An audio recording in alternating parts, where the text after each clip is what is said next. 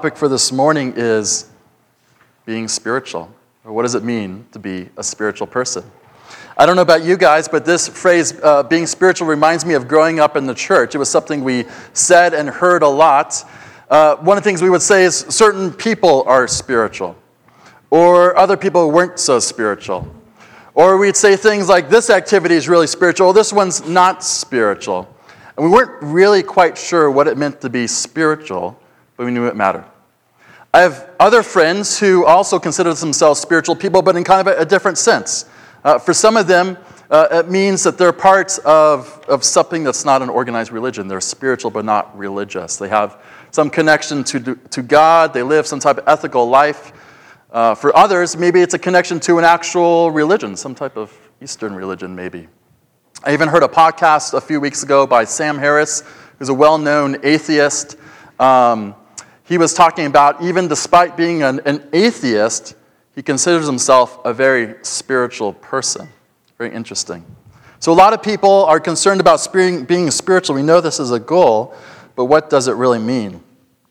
The Apostle Paul was also concerned about being spiritual. He uses that word all over the place. In fact, we're studying 1 Corinthians. We're moving into a section of the book that's going to use that word a lot.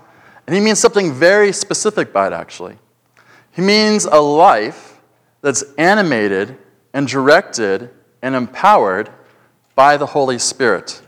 So this is what we're going to be leaning into this morning. What does Paul mean by spirituality? If all this discussion of the Holy Spirit sounds kind of, I don't know what this means. Nate Walker actually gave an excellent sermon a few weeks ago. You can look it up online, where he tells some of the fundamentals of the Holy Spirit. But what we're going to see is a life that is spiritual has, not surprisingly, 3 points to it. Transformation, teaching, and a new kingdom with new loyalties. So we're going to look at these three things: teaching, transformation, and kingdom life. But first, let me read our passage. This is on page 10 of the bulletin or one of your pew Bibles. 1 Corinthians 12, verses 1 through 3. Now concerning spiritual gifts, brothers, I do not want you to be uninformed. You know that when you were pagans, you were led astray to mute idols, however you were led. Therefore, I want you to understand that no one speaking in the Spirit of God ever says, Jesus is accursed. And no one can say, Jesus is Lord, except in the Holy Spirit. Let's pray. Lord, we're thankful for your word and that you are making yourself known.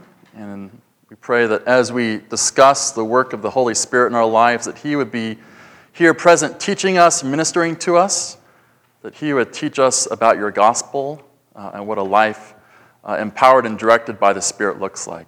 We pray this in Jesus' name. Amen. So the spiritual life, point one, is marked by transformation. What the Holy Spirit is trying to do, he's working deep down inside of us to create an inside-out change that we can't create on our own. In fact, the Bible is very dramatic in the way it articulates this. It even goes so far to say that what the Holy Spirit is trying to do is turn us into a new species. That's kind of strange. New species. What does he mean by this? Well, this change is not something weird, like where we grow gills and we can start breathing underwater, something like that.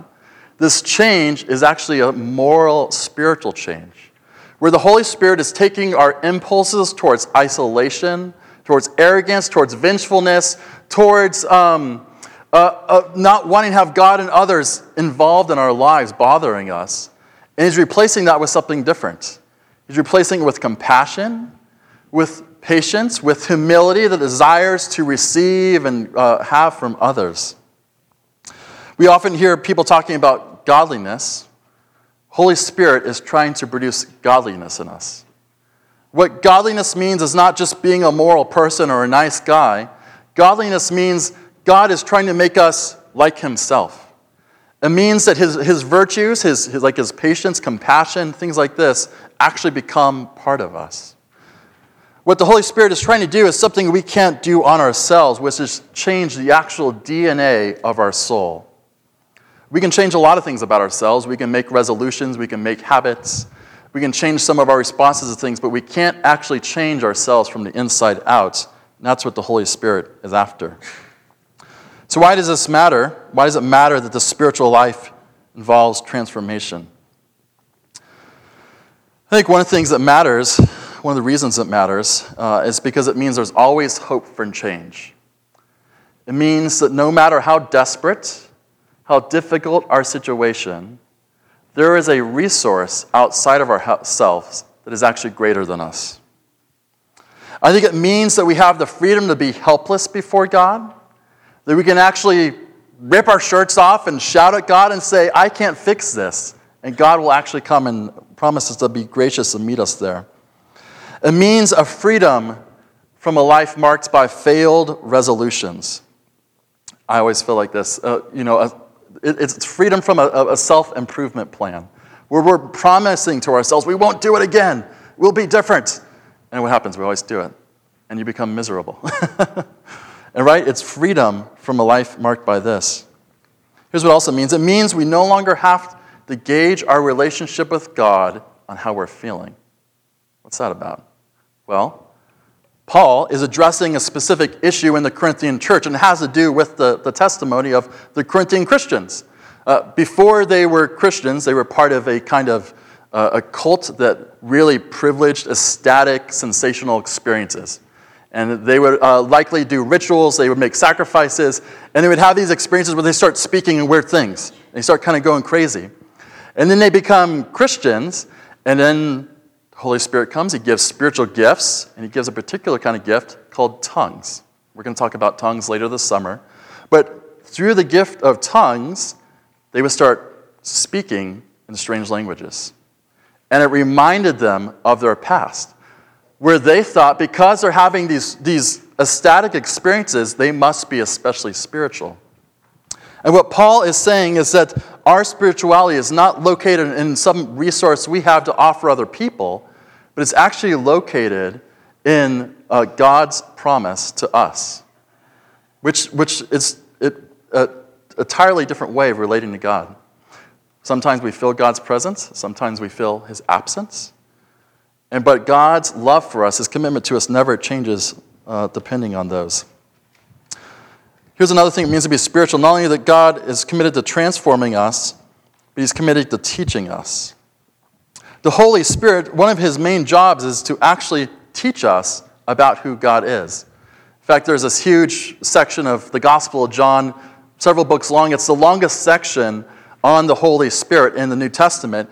And the primary thing it says is that the Holy Spirit is coming to teach us about God and to teach us about ourselves. He does this through giving us ideas about who God is. He does this through conversations with other people where we get insights into Scripture and what it looks like to apply it into our lives. I'm reminded of an experience I had in seminary a few years ago. I was reading some type of academic Bible book, and the author was saying, the Bible doesn't really say Jesus died for your sins. I was like, oh my gosh, this guy's way smarter than me. Maybe it's true. And then I read down a few other places, and I'm like, oh my gosh, maybe it's true that the Bible doesn't teach Jesus died for your sins. And you know what I did? I said, I'm going to figure this out on my own. I'm going to figure out the answer to this problem right here, this riddle. And so I started reading books, I read some articles, and it only just made me more and more confused. Then I had this bright idea. I thought to myself, maybe Jesus actually wants to teach me who he is. Maybe God actually wants to teach me about himself, and I'm not on my own trying to figure this out. And so what I did is I started praying about it, and I went and asked a couple other people. I said, would you pray for me with a specific issue? I feel really confused about this. And then what happened? Literally 1 week after people praying, I came across this article, and it was this total random thing, and this guy made a very convincing argument that the Bible really does say Jesus died for your sins. And as soon as I read that, I'm like, it's true. It's absolutely true. It's not just true theologically, it's true for me as well. And God used a number of different people over the next handful of months to kind of convince me of this. And so what was happening there was not just circumstantial things, I came across this or had that conversation, but was God responding to a prayer to graciously teach me about himself. This is what it looks like for the Holy Spirit to be our teacher, that he gives us intuitions and ideas and conversations that reveal God and who we are. But there's a deeper way, and I think a little bit more of a provocative way that the Spirit speaks to us. And that is, the Spirit doesn't just speak to us through ideas in our head. The Spirit actually speaks to us in an auditory voice. Kind of a wild idea. Let me explain this. If you were in a sermon a few weeks ago when Nate was preaching about women in ministry, one of the things he taught about in worship is that worship is really this discussion, this dialogue back and forth between us and God. So God speaks to us, we speak back to God. And we do it again and again and again. And that's kind of the makeup of our service, this back and forth. And what with this speaking is, it's not a beautiful metaphor, like how nice would it be if God spoke to me? What's actually happening is God is speaking to us in the service. How does he do this? Well, he's taking the words of the past and he's making them words spoken to us here. And that just as Jesus walked with his disciples, taught them, communicated to them, he in a very real way is present with us here, speaking to us. And he does it through representatives. You know, I'll be kind of vulnerable with you guys. One of the things for me, I got ordained last week, very special for me. And it's very special, but it's also been, honestly, a very kind of sobering, serious, even fearful thing for me to lean into, to be honest. And one of the reasons for this is this idea that God's representatives are his actual mouthpieces to the church. That in a real way, God is actually speaking to the church. And this is something we actually experience all over the place in life. Let me kind of, I told the first service, put your philosophical caps on. Let's put our philosophical caps on just for a minute. When we speak, there's kind of two things going on. There's the actual words we say, or words we write down. But then there's the things we actually do with those words. So there's the words and the things you do with the words. So you might say, I do. I do. Those are the words. But what's happening with that? Two people are promising themselves to each other. And what can happen in the way language works is you have some people who are offering the words, but then somebody else who's actually doing the doing, if you will. So a secretary may write out something for their executive that they work for. They may even sign it. But what happens when they sign that executive's name on that line, that actually becomes the wishes of that executive.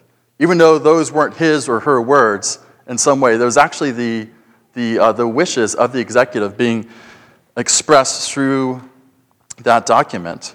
And something like this is happening in a worship service, is that God is actually speaking to us in a very real, strange way. You're very excited about that. So but God is actually speaking to us. And so why does this matter? What's special about this? Well, I think one of the things that I feel sometimes is I feel God's absence in a way. Like, I feel his presence, but I also feel that he's absent in some way. Like, you guys are present to me right now in the way that Jesus isn't present. And so we can sometimes feel his presence, but it's not, I don't see him, I don't hear him, taste him, things like that. And what Jesus is doing to us is he's making himself present to us in a special way. That we can actually, in a real way, have his words spoken to us. It means that the love of God is really no further than the person sitting next to us. Both through what happens at a worship service and as people are using their gifts to speak God's promises to each other. Here's the last thing. Not only is the spiritual life marked by transformation and teaching, it's also marked by a new kingdom with new loyalties. Let me read verse 3 to you. Therefore, I want you to understand that no one is speaking in the Spirit of God ever says Jesus is accursed, and no one can say Jesus is Lord except in the Holy Spirit. What Paul in this passage is saying is something that would have been very provocative for the Corinthian church that we don't appreciate as much. And it's that line in there, Jesus is Lord. We're used to hearing this all the time. It seems like a very normal thing. It would not be a normal thing to the Corinthian church. And to make sense of this, I need to tell you about a guy that lived the century before this letter was written. This particular individual came from a very well-off family. He was very ambitious. He was talented. He was confident. One of the stories that people shared about him in his youth was that he was traveling from ancient Greece to Rome, and he was captured by pirates.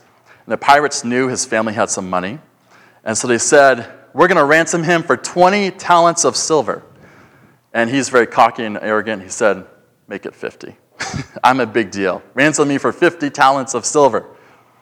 And then while he's in their custody, he says, I'm going to hunt you guys down. I'm going to kill you. That works in the movies. It does not work in real life. Do not tell your captors that. What does he do? He escapes. They paid the ransom. He actually comes back to Rome, raises a levy, creates a armada, and actually hunts down the ship, the pirates, and crucifies all of them. He kept his word. He later joined the military. He invaded modern-day France, even pushing into Germany and parts of Britain. And he was considered one of the most successful military generals in the history of the world. People still think this about him. He has very few rivals. But what he was doing was actually very illegal. What he would be doing was kind of the equivalent of, say, one of our modern-day generals saying, I'm just going to go start invading countries on my own. Wasn't authorized by it. I'm just going to go start doing this. And so that's not very cool. The Senate said, you need to come back. And so he comes back, but he knows he's going to be held accountable if he does decide to come back. So he takes his army with him. And he ends up conquering Rome, takes control of Rome. And then he travels all over the Mediterranean, hunting down his rivals. And he comes back, and he establishes himself as Caesar. And in history, he was known as Julius Caesar. And he was the very first emperor of Rome. And what would happen, he made a lot of enemies. And he was still in the middle of his career. He had much more success ahead of him. And one day, he showed up on a Senate floor, and one of the senators comes up to him and clubs him. And then dozens of senators come up after that, and they beat him to death. And he was stabbed and beaten to death on the floor of the Senate. And his son, Caesar Augustus, takes his body and has a giant ceremony. And during the ceremony, there was a comet that actually stayed in the sky for 7 days. And he said, see, that's Julius up there. He's with the gods. He must be divine. And what that started was the cult of the emperor, where the emperor was always associated with the deities. And this emperor would be known by a number of different names. Some people would call him Son of God.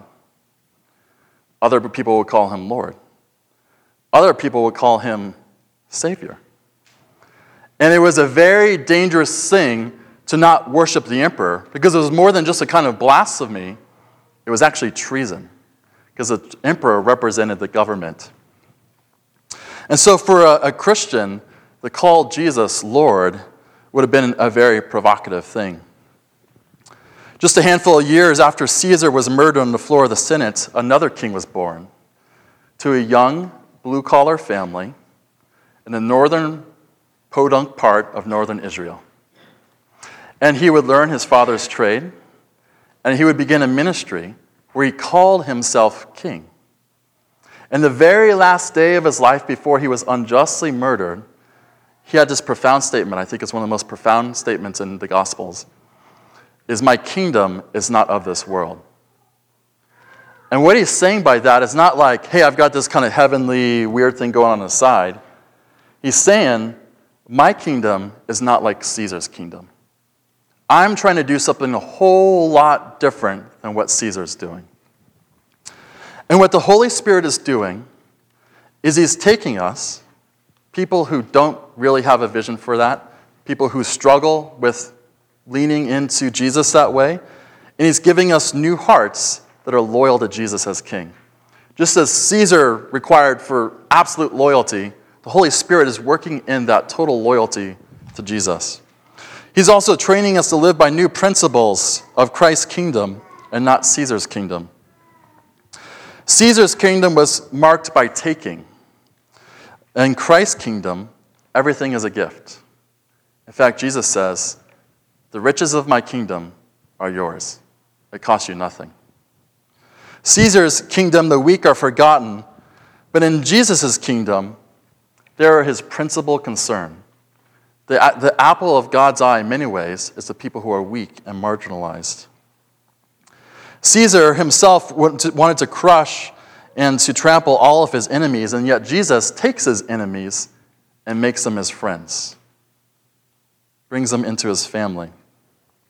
I was talking with someone recently who became a Christian as an adult, and they have a background in Eastern religions. They'd spent decades operating out of living in a Buddhist lifestyle. And I was asking them, what is it about Christianity that was so convincing? And what they said was, it's not a self-improvement plan. That Jesus himself is actually offering to change us and to work in us. And this is what we see with the Apostle Paul here, is that the spiritual life is really an invitation to experience God's grace. Not only does God forgive us, but he's committed us to making us into different people. Whenever God asks us to do something, he always gives us the resources to do it. And this is a big ask. He wants us to be like Jesus, but he's promised himself, the third person of the Trinity, to be our helper in this. Let's pray. Lord, we're so thankful for your grace that it sees us through and not only brings us into your kingdom, but it makes us faithful subjects in your kingdom. Lord, would you give us more of your Holy Spirit? Would he help us to bend a knee to Jesus, to incline our ears to him, to be more like him? We ask for his work in our lives. In Jesus' name, amen.